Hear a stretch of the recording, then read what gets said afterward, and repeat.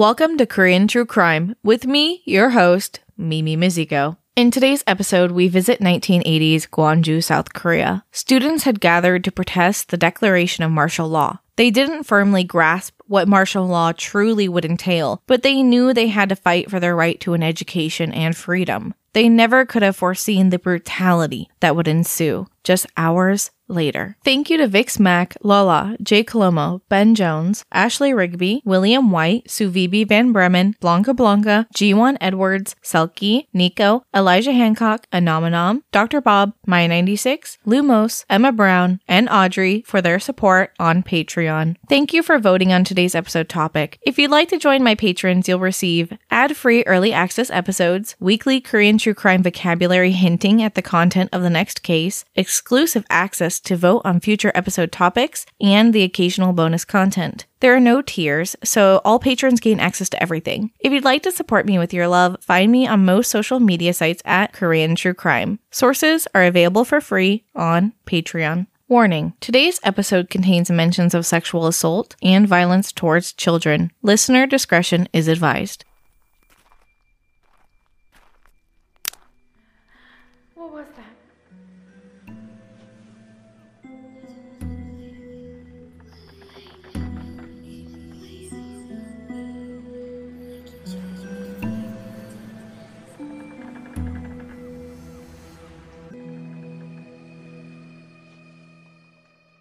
Today's episode goes into depth quite a bit about the political situation that led up to the Gwangju Uprising in 1980. I hope I can paint a picture for you to understand the situation in which this event occurred in. So let's rewind to the preceding year, 1979. During this time, Korea was under the rule of President Park Chung-hee, who had held dictatorial control for 18 years. He had been in office as the president for 16 of those years. Park's rise to power began with his military background during the Korean War, which he leveraged to orchestrate a military coup in 1961, toppling the short-lived Second Republic of Korea. If you're not very well versed in Korean history, the term Second Republic of Korea might be unfamiliar. After the division of Korea, the country witnessed 6 significant shifts in its governmental structure. As of now, South Korea operates under its Sixth Republic, a setup that was established in 1987. Our focus, however, will be on the Fourth Republic, which was characterized by the conclusion of Park Chung-hee's authoritarian regime. After President Park Chung-hee's successful military coup, which led to his leadership of a military junta for a span of 2 years, 1961 and 1962, he eventually transitioned to a presidential role through an election in 1963. His presidency marked the era of the Third Republic. While some perceived his rule to be an improvement over his predecessor, it remained authoritarian in nature. One of his most notable actions was his establishment of the Korean Central Intelligence Agency, or the Korean CIA, an organization that served as a feared tool for his domestic political suppression. His motives were ostensibly driven by an anti-communist stance. With the creation of the KCIA, the agency was able to arrest, torture, or wiretap anyone they deemed suitable targets without the need for court authorization. While some citizens within the nation applauded his leadership for propelling the creation of one of the globe's most rapidly expanding economies in history, this support shifted dramatically with the arrival of the 1971 election. President Park Chung-hee found himself on the brink of losing to his rival, despite channeling a significant 10% of the country's national budget into his own campaign efforts. In the wake of this near defeat, everything changed. He swiftly took a stance against his own country and imposed martial law and enacted the Yushin Constitution. The Yushin Constitution bestowed upon him sweeping authority over the entire nation. This new constitution did away with direct voting in favor of delegates that he chose, removed presidential term restrictions, invested him with the power to both suspend the constitution and issue emergency decrees. Citizens immediately resisted this constitution, prompting him to counter with the issuance of emergency decrees. Those found displaying any form of opposition were arrested, often facing sentences of up to 15 years in prison. Throughout his long rule as a dictator, numerous protests and opposition efforts from citizens emerged, yet they were unable to achieve success in ending his rule until October 26, 1979. On that day, Park Chung-hee participated in a ceremonial ribbon-cutting event for a dam in Sapgyo with plans to visit a television broadcasting station in Dongjin. Accompanying President Park was Kim Jae-gyu, the director of KCIA, and Cha Ji-chul, his chief bodyguard.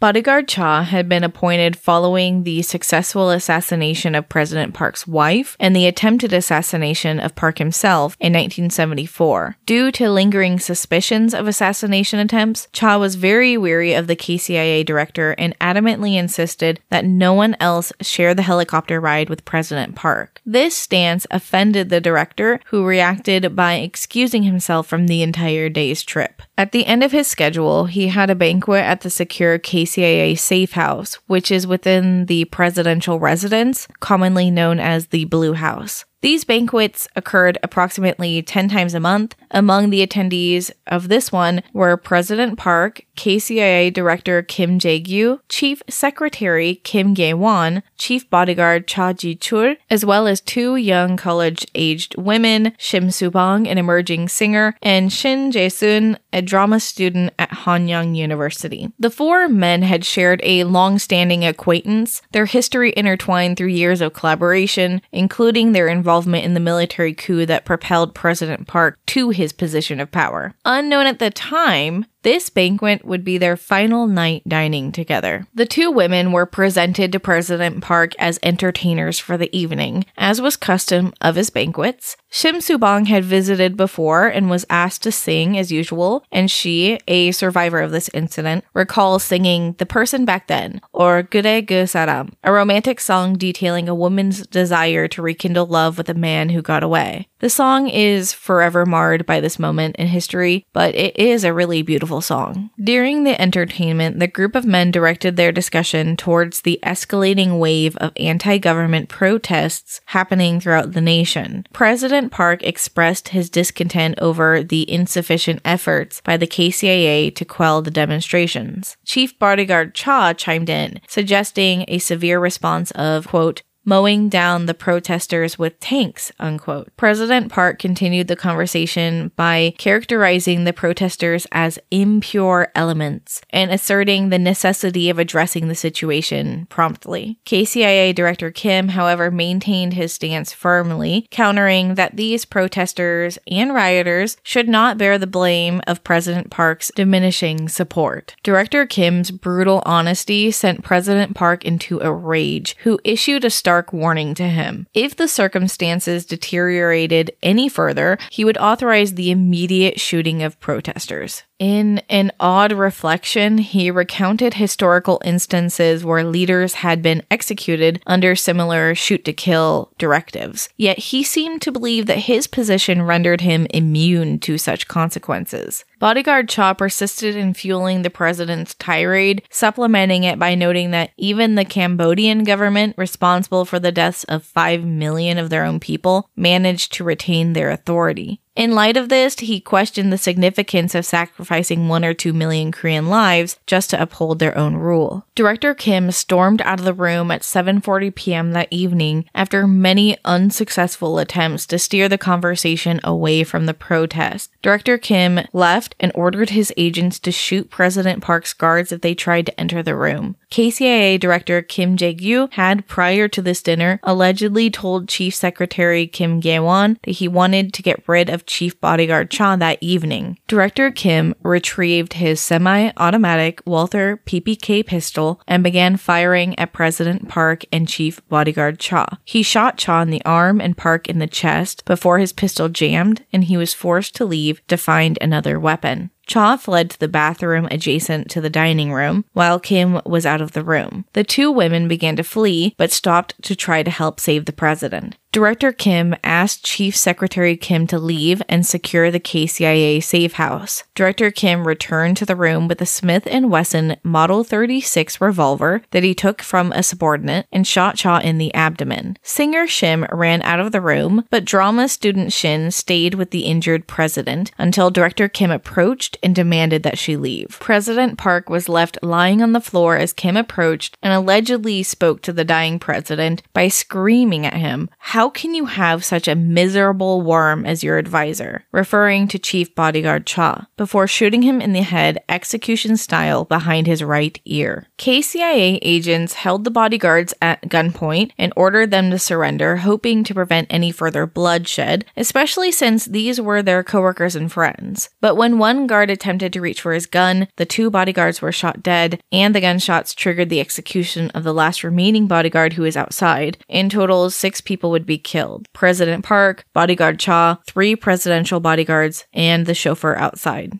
Director Kim was arrested 4 hours later after he hailed a taxi outside of the Blue House. Korea remembers this incident with very mixed emotions, as President Park was the leader who brought Korea's economy into what is known as an economic miracle, as Korea rose from one of the poorest nations to one of the fastest growing economies in the world. But the scars of President Park's treatment of his own citizens as expendable and controllable can never be forgotten. The assassination was determined to be an impulsive act of passion rather than a premeditated coup. Chief Security Kim was hanged for his role in the assassination, and all of the other participants were executed as well, either by hanging or firing squad. Despite suspicions, the government failed to substantiate a conspiracy involving the KCIA in the president's assassination. Amidst the chaotic aftermath of President Park's demise, a military officer named Chun Do-won came forward to seize control. With a prominent position in the Korean military, Chun capitalized on the ensuing power vacuum, leveraging the internal conflicts within both the government and the military. Employing a well-calculated political maneuver, he orchestrated a coup that paved the way for his ascent to the presidential role. On December 12, 1979, merely 2 months after President Park's assassination, Chun Do-won and Roh Tae-woo, who would later assume the presidency in 1988, orchestrated the apprehension of the Army Chief of Staff under allegations of collaborating with KCIA Director Kim to assassinate President Park. As the commander of defense security, Chun Do-won played a pivotal role in the investigation surrounding the president's assassination. Despite President Che's disapproval of the arrest, Chun remained undeterred and continued with his investigation. He commanded various army regiments and airborne brigades to descend upon downtown Seoul, a display intended to showcase their allegiance to Chun Do-won. This maneuver incited a sequence of riots and clashes within the capital city. Within the span of a single day, the Ministry of Defense and Army headquarters were seized, placing military control firmly in Chun Do-won's hands. Consequently, he emerged as the de facto leader of the nation. Over the next few months, he ascended to the rank of lieutenant general and ultimately ascended to the role of KCIA director in April 1980. Chun Do-won's ascendance to power was a meticulously calculated strategy that hinged on his manipulation and ambition. Exploiting the political instability prevalent within the nation, Chun strategically forged alliances, consolidated his influence within the military, and opportunistically leveraged President Park's assassination to his personal advantage. Chun Do-won's maneuvers were met with very mixed reactions. While some were hopeful and protested for him as a potential stabilizing force for the country to get back on track economically, others saw just another authoritarian ruler.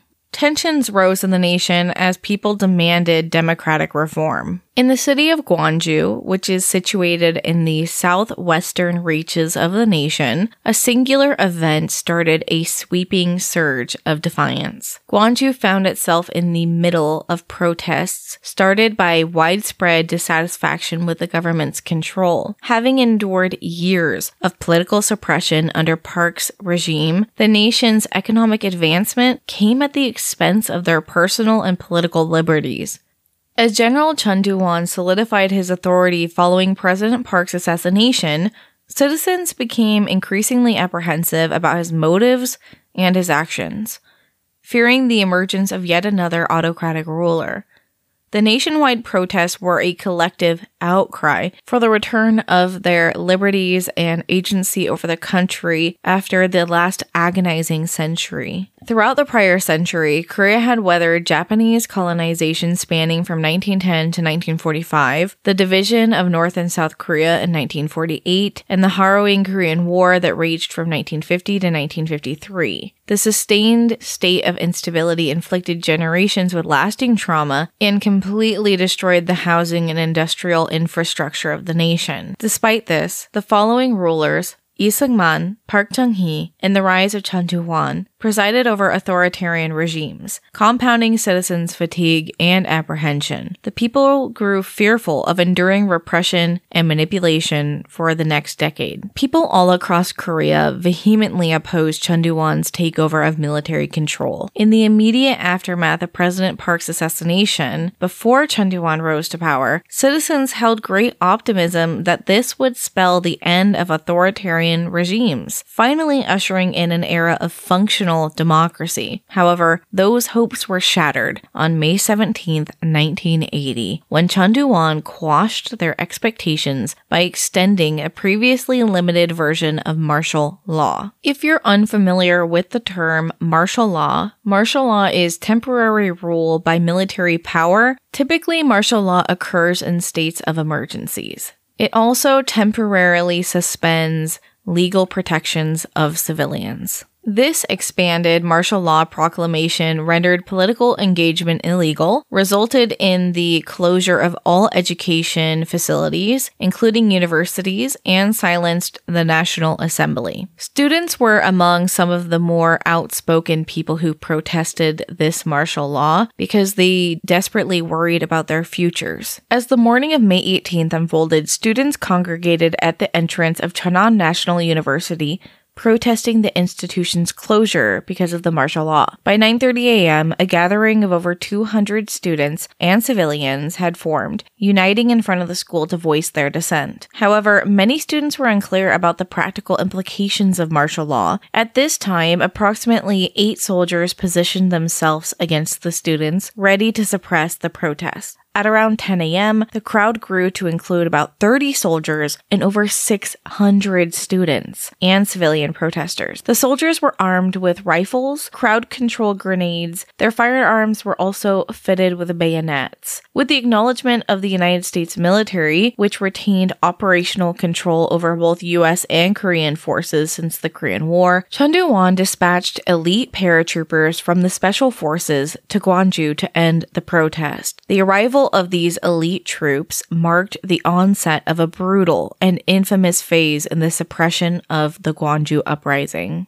The terrifying presence of heavily armed elite soldiers did not, however, end the protest. Instead, it kindled the flames and rallied even more citizens to join their cause. The chant of "End Martial Law" was heard throughout the streets. At 11 a.m., soldiers entered a study room adjacent to Cheonan National University, a place where high school students could prepare for college entrance exams. The soldiers proceeded to forcefully remove students from the room, subjecting them to brutal beatings with police clubs. This violence seemed inexplicable. The students were independently studying, a necessity after the president's decree shut down their schools. The soldiers expanded their attacks to include anyone who appeared to be a student or associate with the protest. The soldiers' violence began to escalate, prompting the protesters to change locations. They moved to the provincial office situated in a well-known downtown area called Kumnam-no. As the citizens attempted to fend off the soldiers, the dynamic of the situation changed significantly. At around 3:30 p.m., a reporter witnessed seeing a soldier throw a bayonet at a demonstrator attempting to flee. Thankfully, they were not hit. Survivors fled from the soldiers throwing tear gas grenades into the crowds. By 4 p.m., a notable transformation had occurred in the soldiers' behavior. They were thirsty for blood. A mass of 2,000 citizens had assembled to protest, facing off against over 680 soldiers. Although Exact participant numbers vary. Estimates suggest that the demonstration, along with those observing, numbered anywhere between 600 and 2,000 individuals at this time. By 4:30 p.m., South Korean soldiers indiscriminately clubbed and beat demonstrators and bystanders alike. They used their bayonets to attack and torture demonstrators. Soldiers also extended this by raiding buildings completely unrelated to the protests, including hotels, hair salons, cafes, and stores. These led to the forceful extraction of individuals from these establishments, subjecting pretty much anyone to beatings on the streets. The first recorded casualty that day was a 29-year-old deaf man named Kim Kyung-chol, who tragically lost his life despite merely being a bystander. He was pulled out of a coffee shop, bound with rope, subjected to severe head injuries, and tossed into an army truck where he would pass away. A woman who accompanied him pleaded and screamed for his life, vouching that he was not part of the protests and he was not a student. However, she too was beaten to the ground. The violent crackdown on the protests prompted a rapid surge in participation, escalating to 10,000 individuals within the next 2 days. The soldiers' actions weren't confined to the protest sites alone. They forcibly entered people's homes as well. Among the survivors willing to testify, 17 women came forward following the Gwangju Uprising, disclosing that they had been sexually assaulted at gunpoint during the soldiers' rampage. It's crucial to acknowledge that these accounts represent only those who were willing to come forward, leaving the true extent of these incidents potentially underestimated. A survivor remembers hearing an old man cry out, "How is this happening? I saw brutal Japanese cops during the colonial period. I saw communists during the Korean War, and I've never seen cruelty like this." Another survivor remembers fighting in the Vietnam War and had never seen such brutality as this. He witnessed children being beat to death in the streets. As dawn came on May 19th, an eerie calm settled over the city. The streets and roads bore witness to the aftermath of violence marked by blood. Within the military's internal language, this event was termed a, quote, fascinating vacation.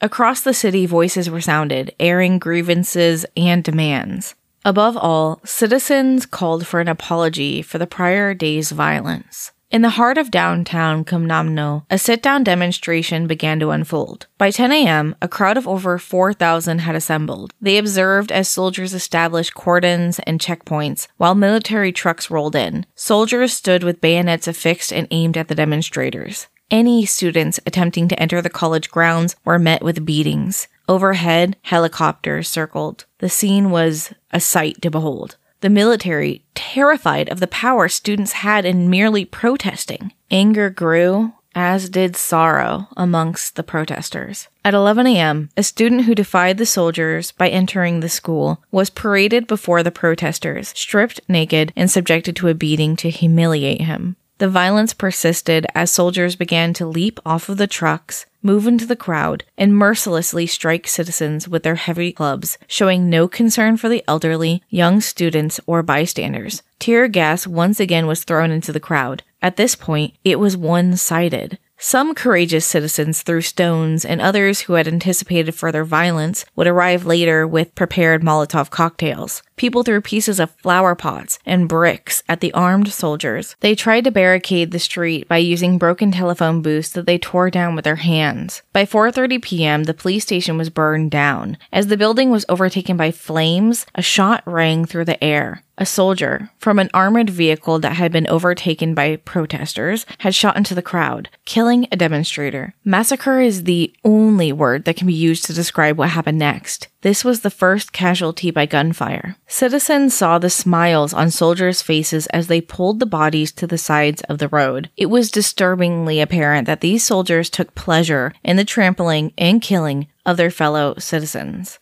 Initially, it appeared that men bore the brunt of the brutal attacks with clubs, but as the events unfolded, it became evident that women and young girls had become prime targets. Army men chased women down, stripped them of their clothing by using their bayonets, cutting their shirts and skirts using the knives. These soldiers specifically aimed at their genitals, breasts, and abdomens, inflicting blows with their clubs and subjecting them to stomps from booted feet. A survivor bore witness to a woman being stripped and her head repeatedly slammed against a wall until she was seemingly lifeless. After that, her body was carelessly tossed into a soldier's truck. The memory of the soldiers wiping blood off their hands and callously joking about the inhumane actions forever etched itself into this witness's memory. The motive behind why these women were singled out for such torment remains incomprehensible. They were merely protesting for the reopening of their school, seeking to continue their education. The sheer brutality of these events serves to brand this uprising as one of the most egregious in history. Survivors of this horrific incident would come to refer to it as human hunting. During the uprising, soldiers weren't acting as soldiers. Instead, they had transformed into bloodthirsty hunters. Certainly, some soldiers eventually stepped forward, compelled by immense shame for their participation, to shed light on some of the events and provide an accurate portrayal of what happened. These accounts aim to reveal a more comprehensive understanding of the uprising. The soldiers were under orders to break the spirits of protesters through any available means, regardless of the method's cruelty. A common strategy that they used was forcibly stripping the protesters, rendering them naked and humiliated. In an attempt to prevent the captured citizens from fleeing, soldiers would tie their hands behind their backs using their belts and force them to hold their clothes in their constrained hands. The captured protesters were forced to line up with their hands tied behind their back, naked, holding their own clothes, and step onto army trucks, which are much too high for a capacitated person to step onto. The citizens would help each other onto the trucks by pushing the person in front of them with their head because they knew if someone fell, they'd just be subjected to more beatings. After they were on the trucks, they were taken to nearby sports complexes where they were herded together and subjected to even more beatings. All while this is happening, the rest of Korea remained largely oblivious to what was happening in Gwangju. A comprehensive media blackout was imposed, and communication systems encompassing phone and internet access were abruptly severed within the city. An effective veil of silence enveloped the incident, with strict prohibition against reporting about the incident. However, on May 20th, journalists convened in a bid to document the extent of the casualties. Yet, this task proved futile as they encountered insurmountable obstacles. Their reporting was confined to narratives favoring the police and the soldiers. The official narrative reported only 4 police officers and 2 soldiers had been killed, while the number of deceased civilians remained uncounted. By 7 p.m. on May 20th, citizens came together using buses, trucks, and even taken military vehicles to erect roadblocks. The next day, on May 21st, citizens' frustration turned towards the press, leading to the hurling of bricks and stones towards journalists, a display of their dissatisfaction with the media's biased portrayals. They recognized that the press was more likely to spotlight their perceived wrongdoings while favoring President Chun Doo-won. Meanwhile, soldiers were positioned on rooftops, their guns trained on any sign of movement. The narrative of these events was meticulously documented and safeguarded by both journalists and brave citizens who jeopardized their safety to bear witness to the daily occurrences in the provincial hall area. These invaluable accounts would have remained undisclosed under the constraints of the martial law regulations. During this time, Prime Minister Park reported that a few impure elements in society attacked public property and set fire to it, stole weapons, and fired guns at the army. However, the military was not permitted to fire back. Such were the government orders. The problem mainly lay with those minority impure elements and rioters with weapons in their hands. You can see how the media distorted the situation heavily, completely falsifying what was occurring. This fabricated narrative was the sole information accessible to people residing in other regions of the country. Remarkably, the media portrayed this as an enraged, irrational mob wreaking havoc in Gwangju. The next phase of the uprising was distinguished by a surge in mass participation during the days following May 18th. Over the course of the uprising, the number of individuals taking part in the demonstrations surged to an estimate of 100,000 people, according to historians. The significance of this participation cannot be overstated, as it served as the pivotal factor in preventing the military's ending of the demonstration. What made the uprising particularly noteworthy was its inclusive nature. It transcended social groups. It managed to unify a remarkably diverse array of people against their own government. These distinct groups were exposed to different media, propaganda, and they all entered the protests with unique perspectives of life. Many of those who ultimately joined the demonstrations might not have initially intended to participate. However, a shared anger towards the government's brutal treatment of protesting students acted as a unifying force. It's essential to highlight that the participants in the Gwangju Uprising deliberately refrained from destroying, damaging, or targeting private property. Their focus remained solely on government-owned assets and vehicles, and they even endeavored to safeguard local shops from harm. This isn't intended to pass judgment on the occurrence of property damage during uprisings, but rather to emphasize the rarity of a large assembly of angry people who don't resort to looting or exploiting chaos. Keep in mind that the soldiers targeted anyone in proximity, which minimized, if not got rid of, any opportunities for looting, and the soldiers themselves were looting local shops. On May 22nd, the army had blocked all routes out of the city as they retreated to the outskirts. On May 23rd, a bus full of citizens tried to escape by driving through a checkpoint, but were stopped by soldiers' fire. 15 of the 18 passengers were murdered. 2 of these passengers were executed after the bus crashed. The next day, May 24th, Jun Jae-soo, an 11-year-old boy, was playing with his friends near his elementary school. When soldiers began firing at them and other citizens in the area, the boys scattered. Jun's rubber school shoe fell off and he ran back to retrieve it when bullets from an M16 pierced his chest twice and his left thigh. He died.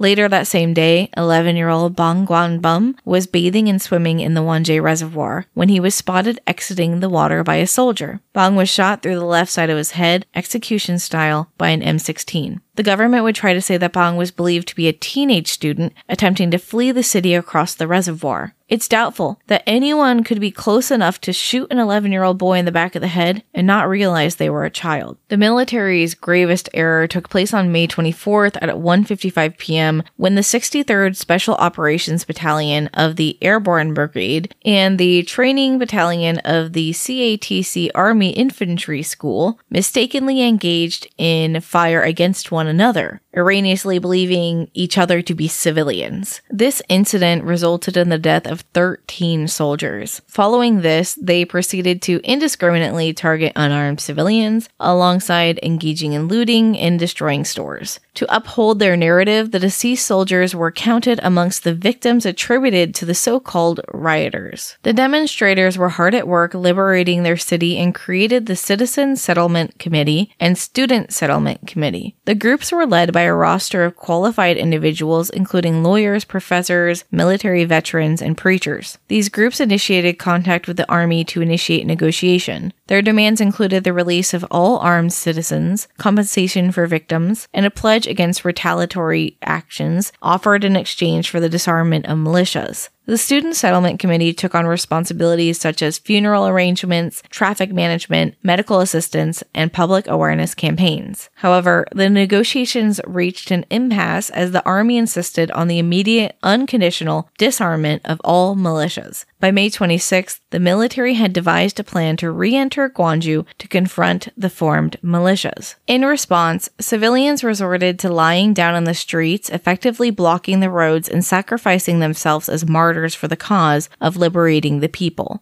Unfortunately, many of these brave individuals faced beatings, fatalities, or arrest. The next day, May 27th, Operation Sangmu Cheongjang, also known as Operation Martialism and Loyalty, was enacted. This operation mobilized soldiers equipped with M16 rifles and stun grenades. These troops employed camouflage, positioning themselves on rooftops and within buildings. Within a span of 2 hours, the soldiers managed to stop the civil protesters and effectively end the uprising.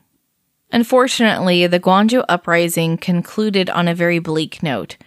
In the aftermath of the uprising, the government apprehended around 1,400 people, imposing death sentences on 7 of the leaders of the demonstrations and life sentences on 12 others.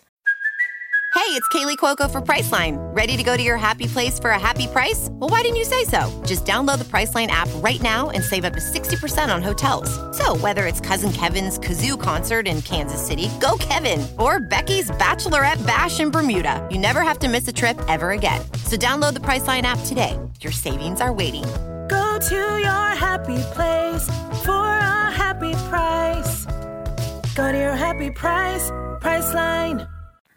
Overall, an estimated 200,000 people participated in the protests. They faced off against approximately 3,000 soldiers and 18,000 police officers. There is no official death toll for the Gwangju Uprising because as the massacre went on, bodies were buried in unmarked graves, bodies were carted off to old cemeteries outside of the city, and they even transported bodies with garbage trucks just to add to the disrespect. Some records show that 165 people were murdered during the massacre, more than 60% of whom were under the age of 30 and 20% of whom were between 18 and 10. The government's death toll, including soldiers, sits at 193. But anyone who attempted to dispute these figures were also liable to be arrested for spreading false information. So when the Gwangju Uprising was reevaluated more than 2 decades later, the death toll can now only be estimated to be closer to 1,000 to 2,000 people, with 1,800 to 3,500 wounded civilians. 76 reported victims' bodies are still missing. In May of 2020, 40 years after the uprising, the Truth Commission was founded to investigate the crackdown and use of military force in history. It has led to the discovery of many of the newer footage and information that has come to light about the massacre. Finally, as of July 2021, at the request of the South Korean government, U.S. Department of State declassified documents revealing that a U.S. ambassador was informed of the plans of the army to use violence against the protesters prior to it taking place. These documents revealed that the U.S. ambassador expressed concerns over growing anti-American sentiments in South Korea, and the Gwangju area specifically. Prior to this document's declassification, the U.S. denied foreknowledge of the government's actions. President Chun Doo-won faced several more small-scale democratic movements during his presidency, but would continue his autocratic rule until 1997. The events of 1980 ignited a flame that would ultimately contribute to a broader pro-democracy movement, reshaping the course of South Korean history. It's crucial to take a moment and reflect on the profound impact of the Gwangju Uprising.